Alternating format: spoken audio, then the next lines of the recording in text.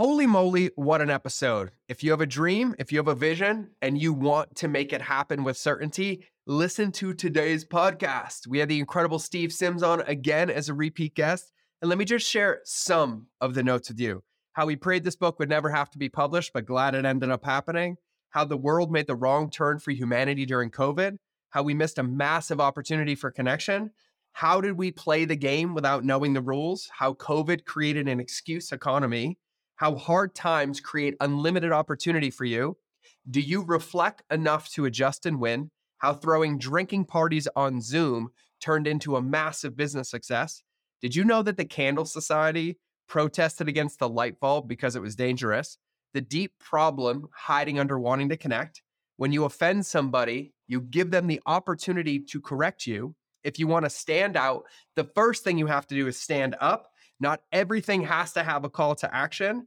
Would you be willing to send out 300 Christmas cards in June? You're only one call away from achieving your ridiculous goal. Do you have ridiculously stupid goals? How the most powerful perspective that you can ever have is that of a child.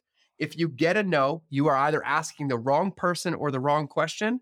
How we live in a relationship economy. And if you have strong relationships, you have unlimited potential. How caring for a tree will teach you the secrets of a relationship.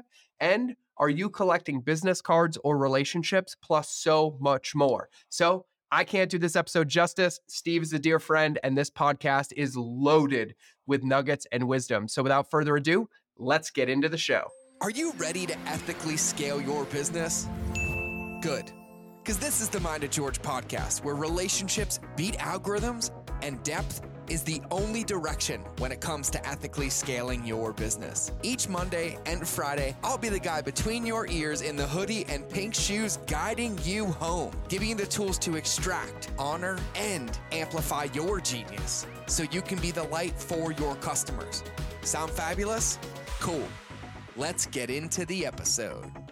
All right, everybody, welcome back to another episode of the Mind of George Show. And today I am honored, I am humbled for a repeat guest. I say repeat guest because I don't bring him on often, but I feel like this gentleman could come on my show every week and I would have a fucking blast, or we would both get arrested for debauchery. Either way, it depends on how hard we get canceled and how much people be upset. But he is my bald brother in arms. He's an incredible go-kart racer unless my 16-year-old beats us. Lover of fine whiskey, making things happen, and literally probably one of the most heart-centered, giving, outrageously awesome fucking human beings I know is back on the show today. So Steve, welcome back to the show. I'm touched, and thank you very much for having me here. Oh, bro, you're in my top 5 favorite people. I will never. It doesn't matter how long we go before texting or seeing, and I'm like, nope. Every time I hear your name, dude, I just get flutters in my heart. And there always is a funny story that follows when I hear your name. And I whip out my bag of popcorn and I just start listening to the whole thing. I love it. Thank you. Thank you. I love it. So I'm stoked. You just had me on your show, and thank you. I was absolutely honored and love it. We got another one coming up. But you told me you have a new book coming out, and I love your first book. I love your methodology. I love your thinking. I love every time I hear your name, someone's got a ridiculous story of something that you got done that seemed virtually impossible. And it's one of my favorite things. And so just to set the context, because I want to talk about the book today, can you give everybody kind of an overarching why you wrote it, what it's about? Yep, there you go. So it's called Go for Stupid, which, by the way, fits right up personality-wise. But give everybody the 411. Do you know, this is a funny thing because I prayed that this book would not come out. I prayed that this book would never, ever be required. But it's probably required now more than ever. My first book, Blue Fishing, was how a bricklayer from London ended up working for Elon Musk, Elton John, Richard Branson, and some of the most powerful people in the planet doing the most amazing experiences. And then we ended up coming up with COVID. And the whole point of COVID was that it was the first time in history when we were all connected with a unified problem. Even the world wars didn't attack every single country in the world. There were countries that weren't involved in the world war, even though it was called a world war. But there was no country that was left undamaged from COVID. Yet in this period of not being able to connect with each other, we chose to disconnect. We tried the cancel culture. We tried the gotcha society. Hey, there's a statue. Let's find out what they did inappropriate 200 years ago. I'm sure as fuck I did something inappropriate yesterday. So we're trying to put everyone up on pedestals and then pulling them down. And quite simply, this aggravated the crap out of me. And I felt as though I needed to do something about it. I wanted to be the change that I wanted to see. And so I'm calling it out on why we need to change how we communicate with each other, why we need to, how we're doing it so badly, and how we need to support and challenge each other rather than condemn them. Yeah, man, I couldn't agree more. I feel like one of the things that I respect and admire about you the most is your ability to communicate, like over absolutely everything. Like, I know I joke and we're brash and we're honest, but like one of the things that I just fucking love is that I always know where I stand. Right? There's no fluff. There's no seeding. There's no like, oh, this is later. Like, it's direct and loving and connected. But you've mastered the art of communication. And I saw this during COVID, right? Like, people went one of two ways. They either went cancel culture, gotcha, fuck off, and this veiled connection, or they went kind of real of like, I want to deepen my relationships. Let's share a common goal and let's do it. But I feel like it was 99% to cancel and 1% to let's connect and do something different. Yeah, I don't want anyone to think that I'm just going to kind of like drivel and moan at people, but this isn't a new problem we've got. Just in the society we've got today has been amplified because let's be serious. 50 years ago, if you did something in Africa, no one would know about it unless you were next door to the situation. Today, what was social, we're hearing about everything 3 seconds after it's been posted. Yeah. So any problem, news, dismay, disheart, bleed, whatever, has been amplified into millions within a second. So, and that's the danger. False information now has a platform to breed. And that's a problem with it. But I actually went through, there's some lighthearted, there's some comedic moments that I've been on. But you're right. When COVID came across, you're right. We had two ways to play. We were forced to play a game where nobody knew the rules. And there were some people, a lot of people, that decided to run for the bench and go, right, what can I binge watch on Netflix? And did you remember how many people used to post that? I used to unsubscribe and remove people from my friend post if I saw that shit. The other thing that I used to find funny was people turning around going, oh, I can't get to the gym now because of COVID. Your fat ass wasn't going to the gym before COVID. It became an excuse economy. Yet here was the dumb thing. For the first time ever, every power player, celebrity, billionaire, anyone you wanted to communicate with was at home. For the first time ever, they were away from the noise and distractions of life. They couldn't go to a black tie gala. They couldn't fly away to the Amalfi coastline. They couldn't do any shit like that. In fact, one of the first things I did, and I didn't look at it as genius, and I wouldn't say that I was a great communicator. I would just say that everyone else is so bad at it. Yeah. I look brilliant, you know? I'm like a 55-year-old in a 5-year-old's MMA fight. Yeah, I'm going to win, but that's only because everyone else is shit. When COVID came across, the first thing I did, and it wasn't supposed to be brilliant, but I thought every Friday night at 5 o'clock, I like to pour myself an old-fashioned, and I like to reflect on the week, and I used to go, did I earn this? You know, now whether it be a glass of wine, a cup of coffee, walking your dogs down the beach, whatever. But I do like to just grab the time, because as entrepreneurs, we're going at 200 miles an hour. So at the end of the week, I like to go, okay, did I earn that week?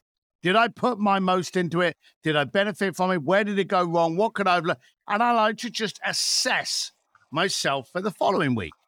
And I thought to myself, well, I'm going to have a drink this Friday night. No one can go out because we're all in the same boat.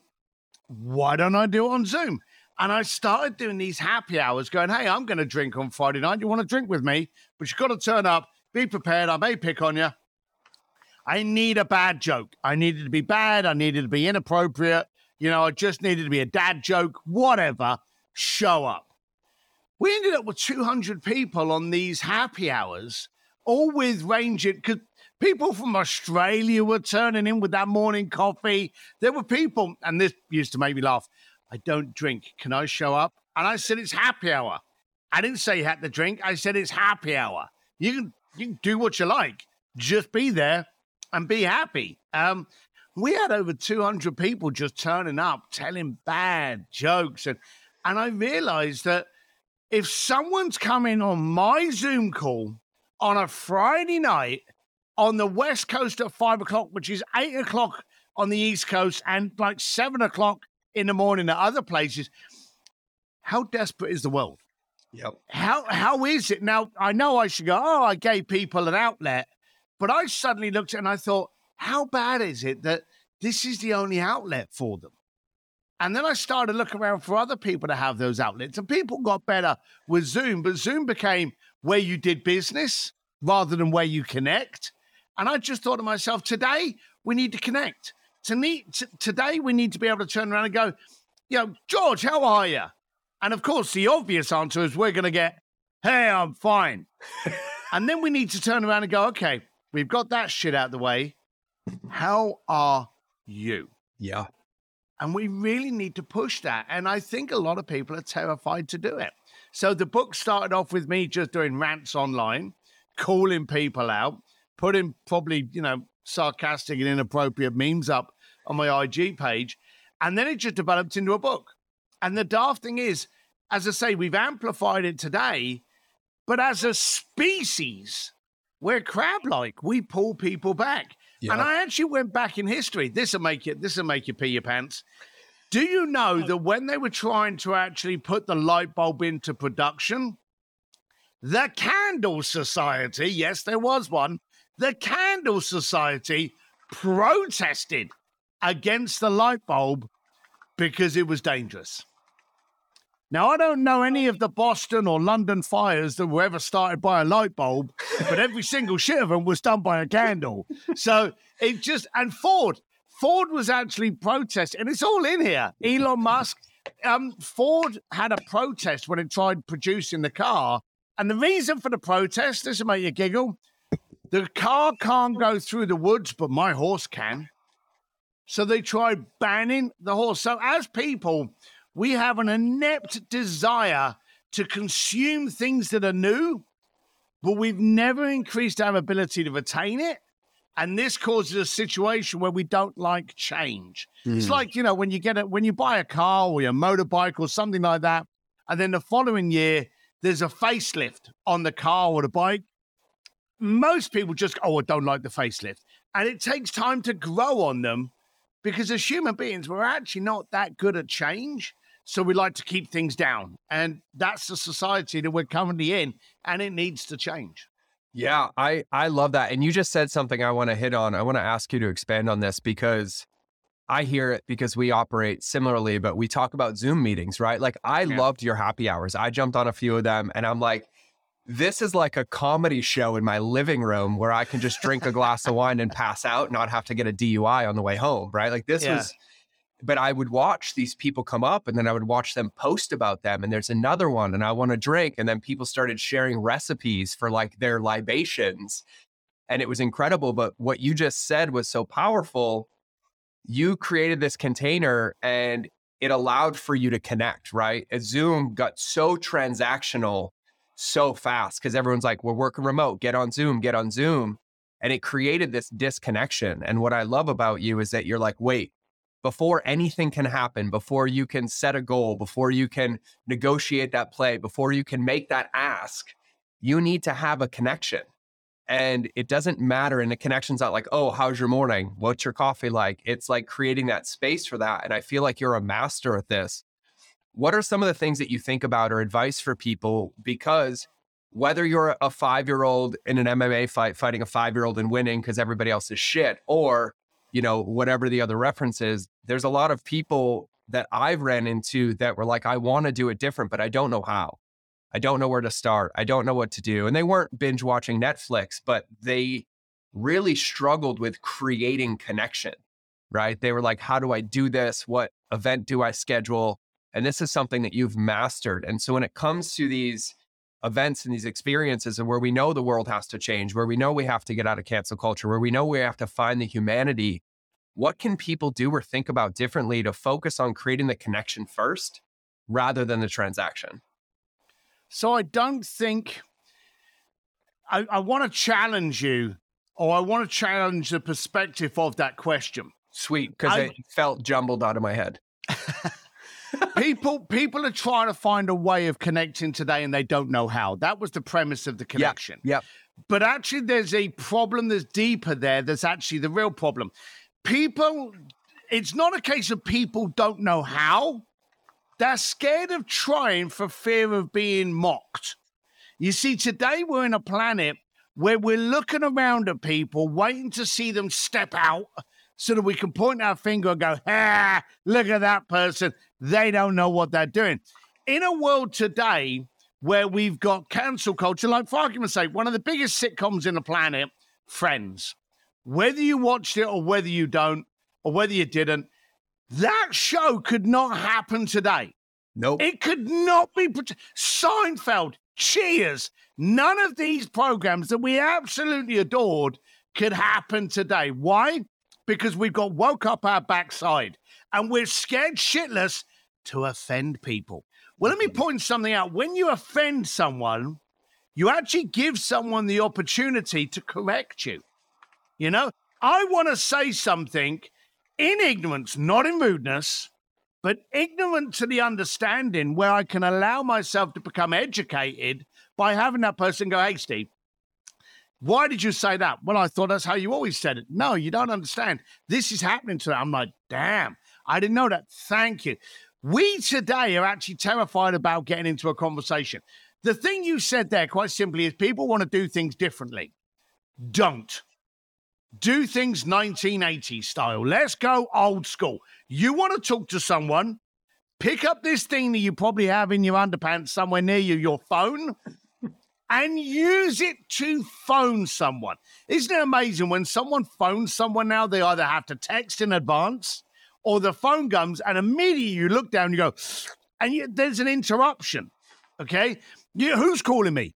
Well, it's your mum. But, it annoys you because we're built into this kind of like resistance and this hatred of phone calls.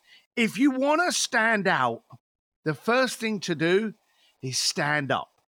And to do that, go old school and do two things. One, try to connect someone without fear of reprisal, gotcha, giggles. Send out emails, send out video texts, send out Christmas cards, send out anything, send out love. The things that we did, the happy hours, I used to get people text me and go, Steve, that was a great happy hour, but there was no CTA, there was no call to action. You didn't pitch us about this. I'm like, it wasn't for that, dumbass. This was for us to share a drink. Hey, join me on a Tuesday morning. I'll pitch you about my new book. I'll pitch you about my course. But this was for us to connect. There's a place. Not everything has to have a CTA. And today we're actually terrified of doing things and people watching us. We're under the scrutiny. Go old school. Care. One of the things I do, give you a perfect tactical thing, is most years, I don't do it every year because people get used to it, but around about June or July, I will send out about 300 Christmas cards, okay? And I'll send that out because a few things. One, Christmas cards are really cheap in June. They really are cheap. Go on Amazon, you can buy like 100 for like $20. And inside, I write this, and it's usually the same thing. You are so special to me, I wanted to be the first one to send you a Christmas card. All the best, Steve. Now, of course, what happens in November? You get these from your milkman, your travel agent, your insurance agent, a couple of clients, a couple of affiliates. You put them up on the mantelpiece and you throw them all in the bin the day after. But how many people send one in June? Now, I actually said to my son, I said, here's what's going to happen. You're going to write them. He even signs them. Okay, so they weren't even signed by me. I said, you fill them in. You put them in the envelope. You handwrite the envelopes. I'll give you $20. Love child labor. And then you send them out. And he stood there going, why are we sending out Christmas? And I said, just watch. And then what happens is all over the internet, people are going, who sends me a Christmas card in July? Steve Sims. The amount I got people contacting me going, what do I need to do to get a Christmas card? Just the most, we want to connect, because at the end of the day, and I've been to your masterminds are brilliant. So a big voucher up for if you're thinking of going to George's, stop thinking, just go. But the point is, we love to connect with each other. We love to be in a room where people can bond, where we all share the same ideas, whether it's a vineyard, whether it's a biker bar, whether it's an entrepreneur event, whether it's a hockey game. We love to get in a room and connect with like-minded individuals, because at the end of the day, primitively, we're pack animals. You've got to be the one that dares to stand up. And you've got to stop worrying about everyone laughing at you, pointing at you, and you've got to show you care and be ignorant to those people laughing at you. I had one bad time in my life where I sold my style. I tried to change what I looked like because I listened to a person that wasn't even invited to the event I was going to, and he scoffed on how I was thinking of turning up. And I listened to him. That guy wasn't even on the same platform as me, and I listened to him. So far too often, we listen to people that don't matter, and those people out there that want to try something different, just do it. And again, as it says on the book, risk achieving what you're going for. Push yourself, and you'll be surprised. First of all, they will point, they will giggle, and then they will be in awe, and then they will applaud. Trust me on that. Yeah, I'm lucky I learned this lesson early, because the worst thing that happens is you get feedback on how to do it differently next time. There's no way to lose this game, right? Like, at the end of the day, and I have a question about, because you have a philosophy that I absolutely love, but you know, it's so crazy to me, and we joke about it, right? Like I joke, I'm like, I get paid exorbitant amounts of money to remind people to be decent human beings. Like at the end of the day, I shouldn't have a job. Yeah. I'm blessed that I have it, but I really shouldn't have a job about building world-class customer journeys. And this is how you love your customer. And this is how you get them to get a result. But it took me years to get there, because I was in the digital marketing trap back in 2010, right? I'm like, I can't email them too much. They're going to get mad. Oh, I sent a mistake. I can't correct it. Or I don't want to talk too much, right? And it was missing. And I'd say every struggle in my business always came from missing the connection, because it was living in the transactional world. And it wasn't because I wanted to transact. It was because I was afraid of being vulnerable and being seen and being called out and being, you know, flambasted and gaslit. And at the end of the day, now that's the best time of my life. They're like, I just keynoted in Denver, and you would have been so fucking happy when I was done. I was dropping F-bomb after F-bomb, and Sharon Lecter was there. And Sharon, she's an OG. She's been in the game for a long time. She sold 35 million books. And Sharon sees me speak occasionally, and she's like, that was the best marketing presentation I've ever seen. But George, the vulgarity, George, like just the vulgarity. And I was like, I love you, Sharon. This is just me. Sharon spoke the next morning, and I was sitting in the back of the room, and she got frustrated, and she's like, oh shit.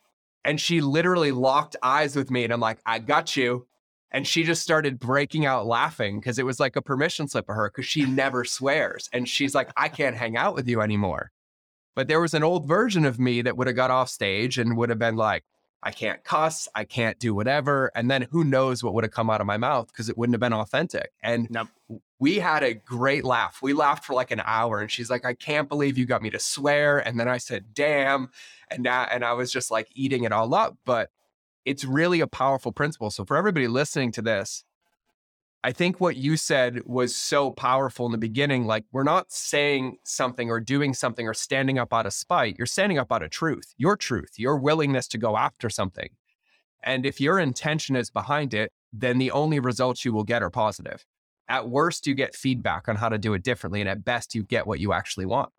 And I think that that's such a powerful premise. So there's one thing that I love about you, and you alluded to it here, but I want you to talk about it. And you said this at one of my masterminds, and of every piece of fucking wisdom that you drop, this is what people reminded me of. And I was like, that's what you got? That? And they're like, well, yeah, all the rest of it.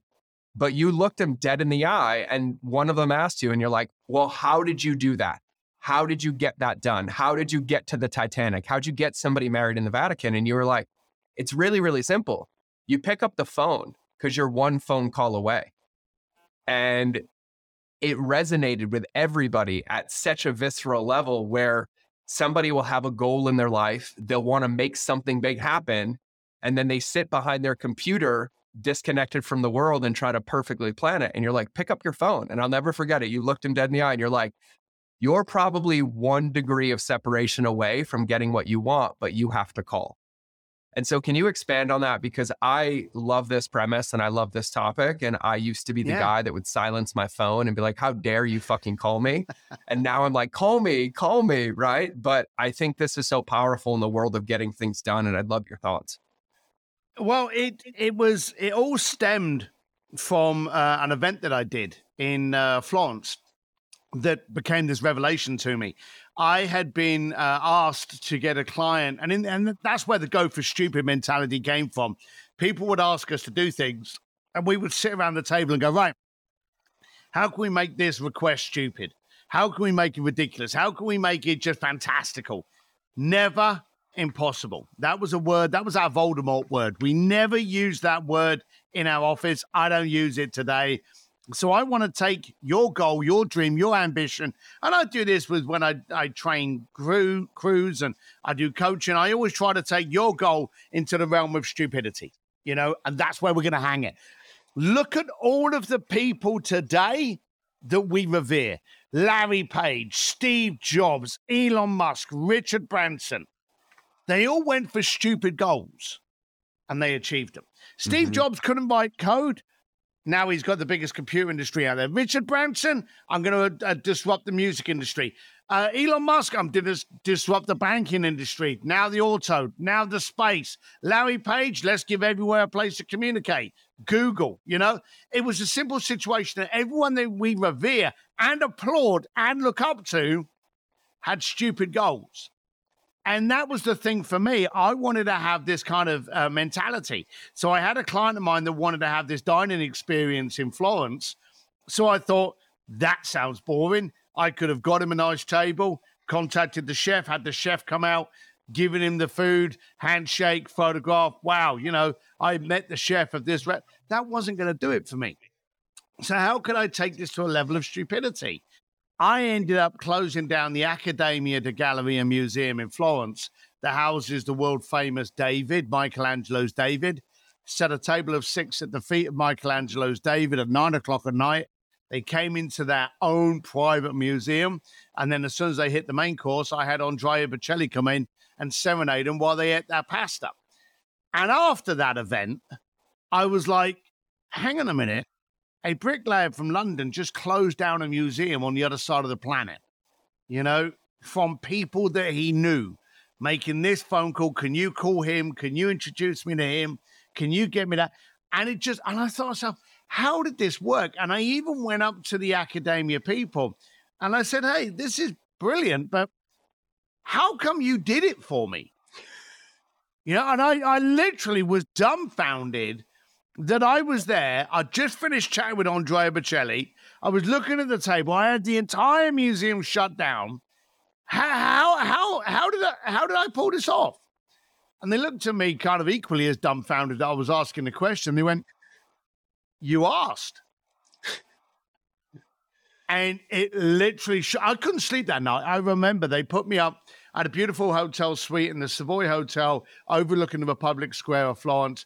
And I sat looking out of my balcony until the sun came up. And I was like, how come I did this? I did this. I did this. I did this. Now, I love you, George, and you'll never lie to me, but I haven't been getting these things because I'm the smartest man in the planet. You and I will both agree with this. I'm not the sharpest tool in the shed, but hey, I come with impact. Yep. And I couldn't work out how I was getting these things and everyone else wasn't. And then I realized it's because of you, the person listening to this. You will sit there and you will go, hey, I'd love to shut a museum down in Florence. And that takes 2 nanoseconds for you to say that. But then you'll turn around and go, but I don't know anyone in Florence and I could never get. You'll spend 2 seconds saying what you want and then 10 minutes telling yourself why it could never happen. And that just made no sense to me. And as the stupidest person on this podcast, I never followed with that 10 minutes. I would be, I want to do this. You want to get married? Let me call the Pope. You want to play on stage? Let me call Guns N' Roses. You know, I would do all of these things and I would just go for it. And just like that 4-year-old child that doesn't have any kind of like hesitation about going things until we as parents push that hesitation into them, they go and do shit. And we go, no, you can't do that. Well, as grown-ups, the most powerful people in the planet are children. Mm-hmm. They look at it with childlike curiosity. You know, Elon Musk would look at something and go, well, I don't want to fix that. I want to understand why it's there in the first place. Let's get rid of it. Let's see if we can circumvent it. You know, let's not make a problem better. Let's remove the problem. And that's what he did. And that's what I did. And I suddenly realized that the one asset I had was my tenacity to ask. So if I want to go and close down the Vatican, why would I sit in a pub or why would I sit behind a screen? Why don't I phone someone in Rome and go, hey, do you know how to? No, I don't. Do you know anyone that could? Maybe Bobby can. Put me through to Bobby. Hey, Bobby, do you know how to close the Vatican? Nope. Do you know anyone that does? Maybe Michael can. Put me through to Michael. You're going to end up going through tons of people. And as you keep doing this, the amount of calls you have to make are less and less and less. When I wanted to shut down the museum in Florence, I phoned up one person and I said, hey, I've got a stupid idea. I want to shut down a museum at 9:00 at night because my clients challenged me for the most amazing dining experience in Florence, and I want to do it at the feet of David. Do you know who I should call? He just happened to be one of the biggest donators to the museum. And he went, I'll introduce you.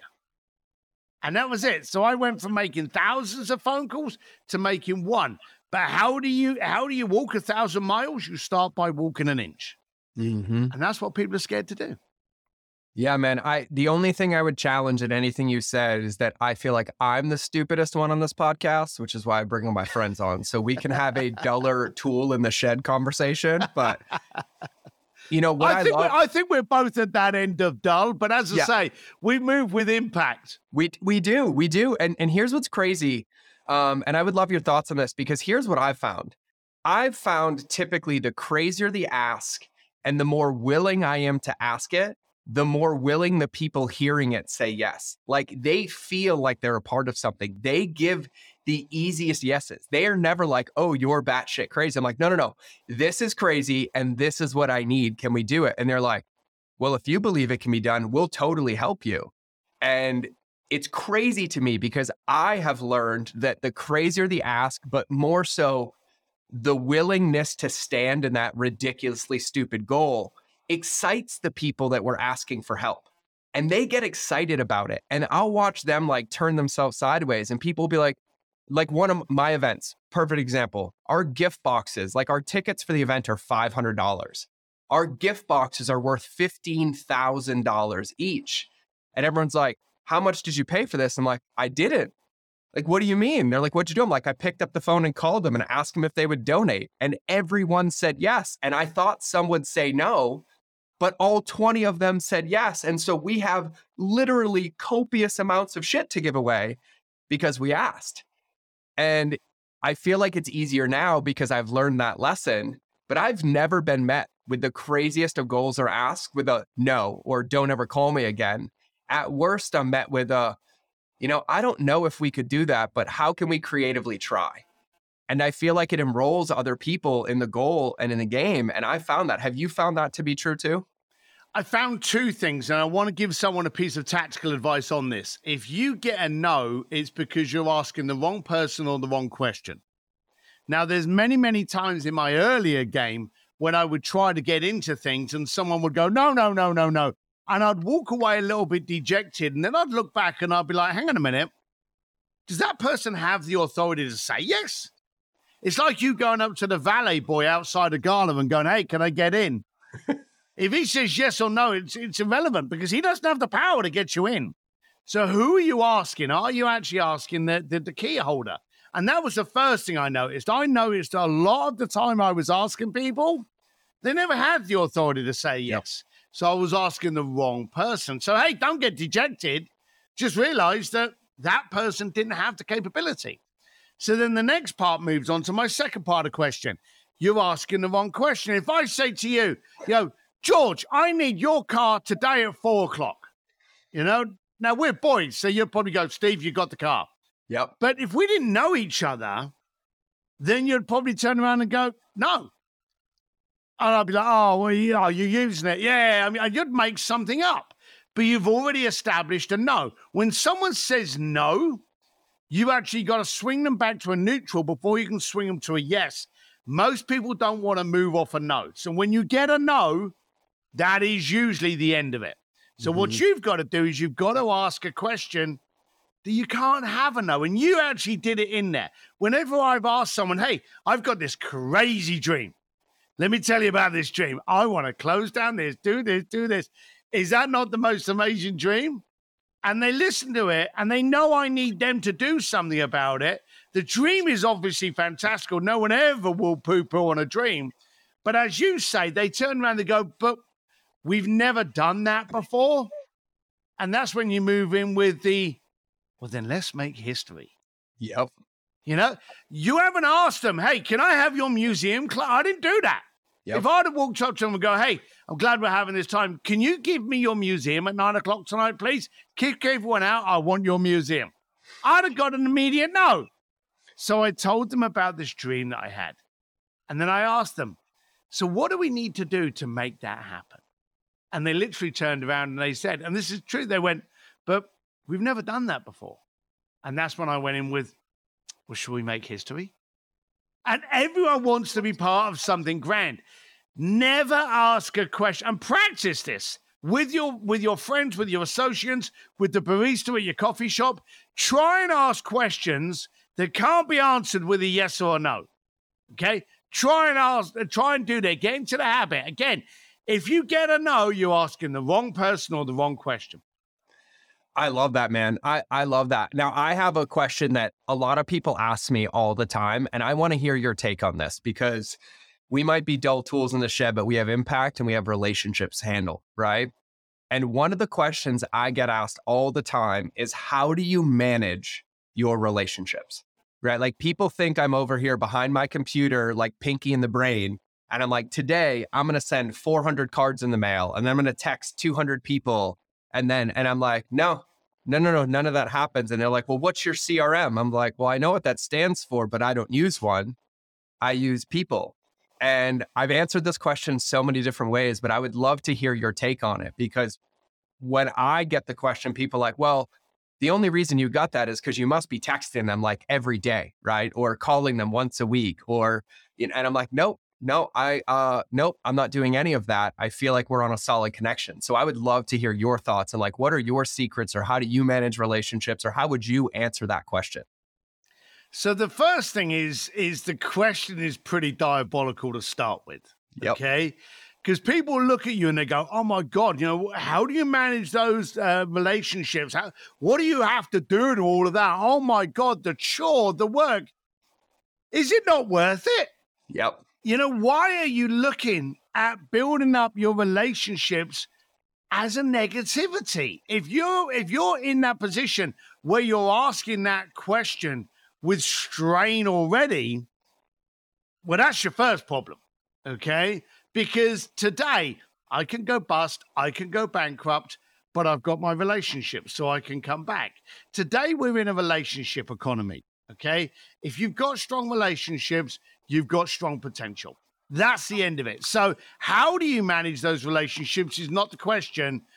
Why you retain those relationships, that's everything, and then you'll move forward with that. But I actually look at it from the gardener's perspective.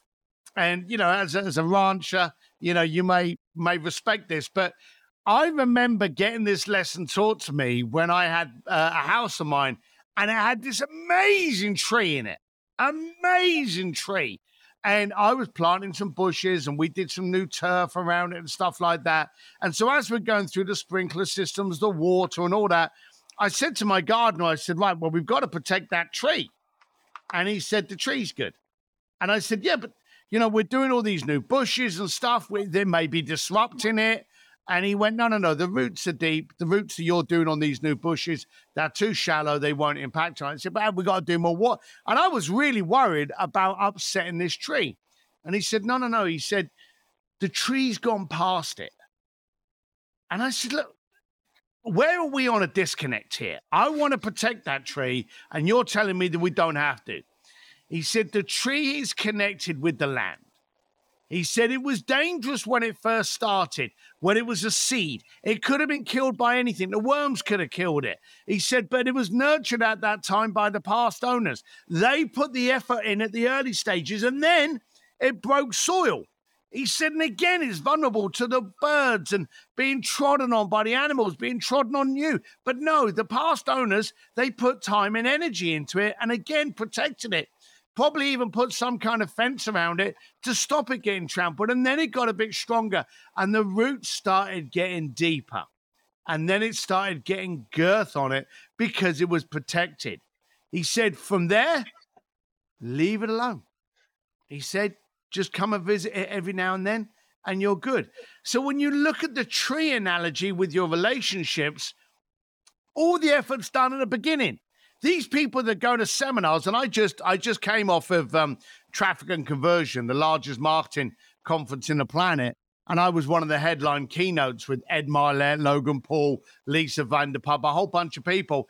But even at the event, and I challenged people this, I said to them, who met someone here this year that they met last year that they've had no contact with for that year? And there was a whole bunch of people up, and I went, well, here's the thing. Those people are business cards. They're not friends because you've not put the work in, okay? But I bumped into Paris, I can never pronounce his last name, Lapalos and Evan Carmichael and Joe Polish, people that I hadn't seen for a while, and we hugged it out. Why? Because all of the, and you say effort, but all of the care and focus on that relationship was done at the seedling stage. Now I've just got to visit my trees. These are people that I get to meet. You, I haven't got to see you for 5 years. And the next time that we do, we're going to hug it out like we're in an MMA match, rolling around on the floor, giving a big man hug. Yep. Because all of the work's been done at the beginning. So all of the idea that you have to be on text every day, you have to be on video every day, you don't. But every now and then, just take the time and go, I haven't spoken to George. Like me and you, your probably ears were burning like nuts on Monday night. On Monday night, I was with the Olive Oil King and Queen. Your Megan and TJ. Yeah. Yeah. And I bumped into her and I was like, hey, how you doing? I know you. Now, we're not close. We're not friends. We're associates, and that's not trying to be rude, but we're not that close. And I remembered them. And then I remembered them because they'd send me the olive oil and they were at your party. It was part of the gift box, and we started chatting and communicating. Your name was talked about, your events. All of that was coming about because of the connection I had with you. Now, they looked at me as a credible person because of you. They had a relationship with me because they had a relationship with you. And so it branches out. And as you were saying about people telling you stories, you don't actually have to be in the room to continue that relationship, as long as what you stand for is being presented, that you'll often go, Steve, I haven't spoken to him. I'm just going to send him a little text. I'm going to send him a text with a little dirty picture joke or little silly emoji, send him an avocado or whatever. I don't know what that stands for. It's probably something rude, but send someone an avocado or something. And it's just those kind of things. It's not an effort. Nope. It is a privilege. I'll just mic drop that one. I feel so edified right now and learned and reminded and refreshed, and that's a really good reframe. And I'm going to challenge some people when they ask me, because no relationships for me feel like effort. They feel intentional, right? They just feel intentional, right? Like this is like people ask me like, well, how do you keep up with people? Well, I travel a lot. I fly a lot, right? And the worst thing I can do is Netflix and chill on an airplane when I have 3 hours of Wi-Fi to like run my life. And so I literally will get on the plane every time I fly and I put my phone in airplane mode. And then I open my text messages and I scroll to the very bottom from like 3 years ago. And I'm like, I haven't talked to them in a while. And I'll shoot them a text and I'll shoot them a text and I'll write like 50 text messages like, hey, been thinking about you, just checking in. And I'm honest. I'm like, I scrolled to the bottom of my phone and realized we haven't talked in 2 years and I'm not okay with that. And I typed them all. And then when I land, I take my phone off airplane mode and it sends out, right? And 50 messages go out. And then for the next week, I get oh shit, I have an event. Do you want to keynote it? Hey man, I haven't seen you in a while. Do you want to do this thing? Hey, I forgot to call you about this thing because the roots are there. And I'm just intentional about that follow-up. And so I love that, man. I love that. And TJ, I just got a box of olive oil yesterday. I just fucking love them. They got me. Brilliant. It's amazing stuff. They really are incredible. And for everybody listening, I haven't had TJ and Megan on the show, but the freshpressoliveoilclub.com. So you don't support the $3.2 billion olive oil mafia that's selling you laced bullshit. That's not really olive oil. So go to the source. It's absolutely incredible. So Steve, I want to land this plane. So we're going to release this podcast before the book comes out, but the book drops on October 18th. It does. October the 18th, this will be on an Amazon near you, or you can just visit stevedsims.com and you'll be able to see all about it there. Okay, so Steve D. Sims. So on Amazon, it's called Go for Stupid, The Art of Achieving Ridiculous Goals, right? By Steve Sims. So you'll find it. It'll be on Amazon. For everybody listening, I read Bluefishing all the time. I recommend it all the time. I'm going to add this from knowing Steve and knowing what's in the book. But when you realize that a bricklayer from, where are you from originally? I always forget East London. East London. I'll say London. The lovely sunny hills of East London. The lovely sunny hills of East London can go from bricklayer to nightclub promoter to getting the most ridiculous things done I've ever heard of in my life. It boils down to everything you've said today. It's the intention behind it. It's creating the connection. But I think more than anything, it's about being confident and setting ridiculously stupid goals and giving yourself the chance to fucking hit them. Yeah. Like, go for it. Like, my wife wrote a post the other day, and I'll share this with you, but when we moved to Montana, very few people supported us. They're like, you're leaving everyone and everything that you know. What are you going to do? You're living in 8 short-term rentals for 2 years. Your kids are going to be unhappy and unstable. And it's so funny now that we live on a 50-acre ranch with a private horse barn, and my kids have like farms and animals and wings of like their own part of the house. Everyone's like celebrating. And I was like, yeah, but do you remember a year ago when you told me I was nuts for living out of a suitcase or moving once a month because we refused to settle? Like, my wife was clear, and fuck, there were times and I was like, are we nuts? And I'm like, yeah, we're just the right amount of nuts. And now I'm spending every night, like shoveling horse shit and driving a tractor around in Montana with my pink shorts and boots, living the life. And I had to reflect on this the other day. And I was like, wow, like 4 years ago, we just had this crazy vision that we wanted a Yellowstone ranch and we were willing to do whatever it took. I mean, like, Steve, you'll laugh about this. When we moved here, we packed up 3 cars and a trailer and we moved. This is my joke. We moved 4 of us, 3 horses, 3 cars, 3 snakes, and road tripped for 4 days to get here. And when we got here, there was no housing available. So my wife rented a fucking tree house for the first week. And so we moved here in December in the middle of a Montana winter. And I'm carrying snake cages up 60 metal stairs into a tree house for us to live in a tree house for a week before we moved to another house. And now they're like some of the most fondest memories. But I was like, damn, yeah. I'm crazy. And then the best one, and you'll appreciate this, when you have pet snakes, no hotels are like, yeah, bring your snakes in. Bring them in. Right? And so when we wanted the kids to have an experience, we rented the honeymoon suite at the Venetian in Vegas, right, from the movie. And I was like, all right, we're in Vegas for 2 nights. I want the kids to be happy, right? Like, let's get them bells and whistles galore.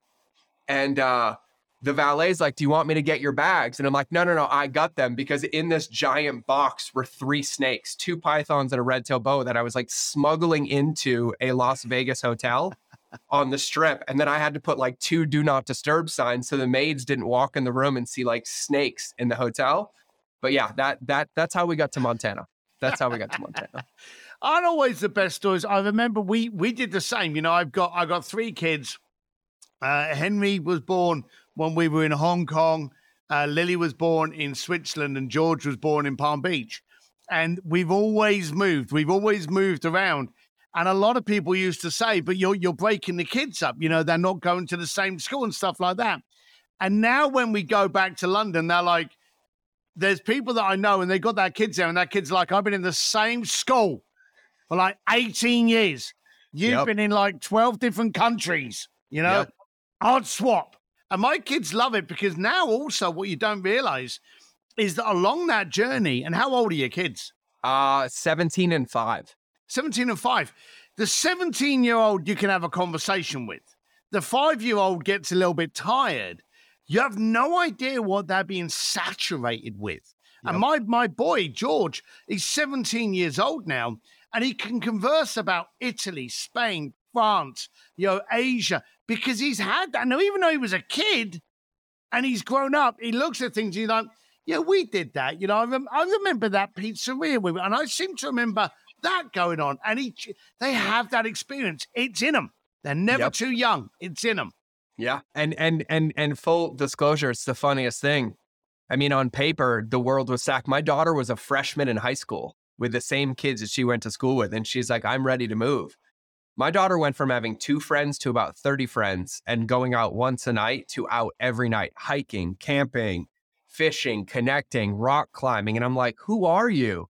And my kids are just thriving. And it just reminds me, just to sum this up, like, no one's going to build your vision for you. Nope. If you don't fall in love with these ridiculous, stupid goals and make them a part of your life, they're never going to happen. You got to take a chance. Yep. And the worst thing that happens is you have some core memories and you're like, "I won't do that again." Or, "Oops, not making that mistake twice."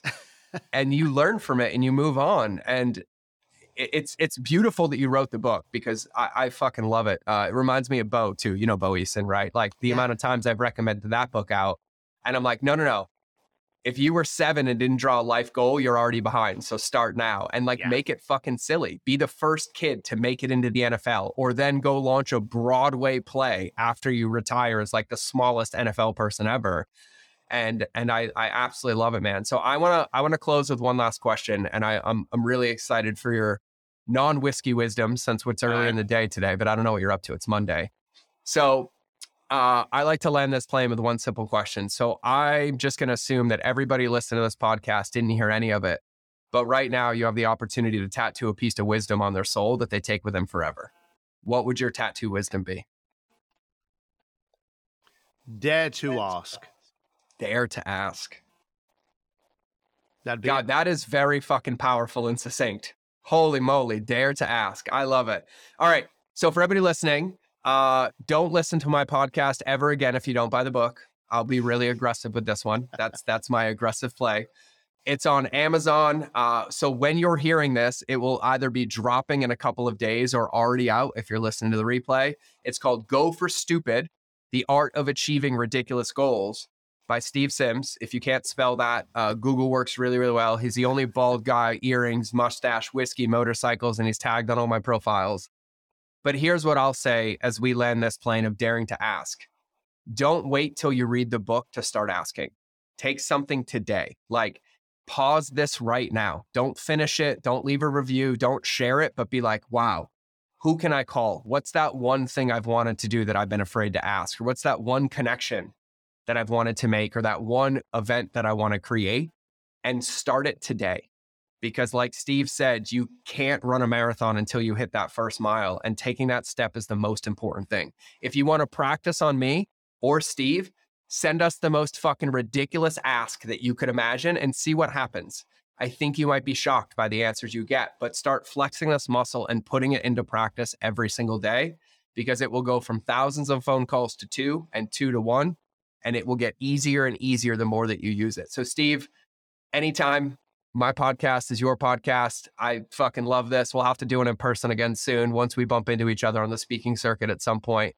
But if not, we might have to visit Montana, since I have a feeling you haven't been here. Have you been here? There you go. No. So now I have a reason. Perfect. I live at the entrance of Glacier National Park. This is what we call heaven on earth. You can bring the whole family out, and we can get you driving the tractor with some whiskey and doing some ranch work. And then we'll get wifey your fix so you don't end up driving your own. Yeah, no, exactly. She loves tractors. Thanks, No, pal. I Thanks love it. I love it. Well, man, thank you always for giving us this time, for sharing your genius with us, and for writing incredible books and just being an incredible human being. I appreciate you immensely. For everybody listening, this has been another episode of the Mind of George Show. So most important thing to remember is that relationships will always beat algorithms, especially the one with yourself. So start now, get to work. And now here's the outro. Thank you for listening to another episode of the Mind of George Show. Please make sure you subscribe on your favorite channel that you listen to, whether it's in the car, on your run, or in front of the television.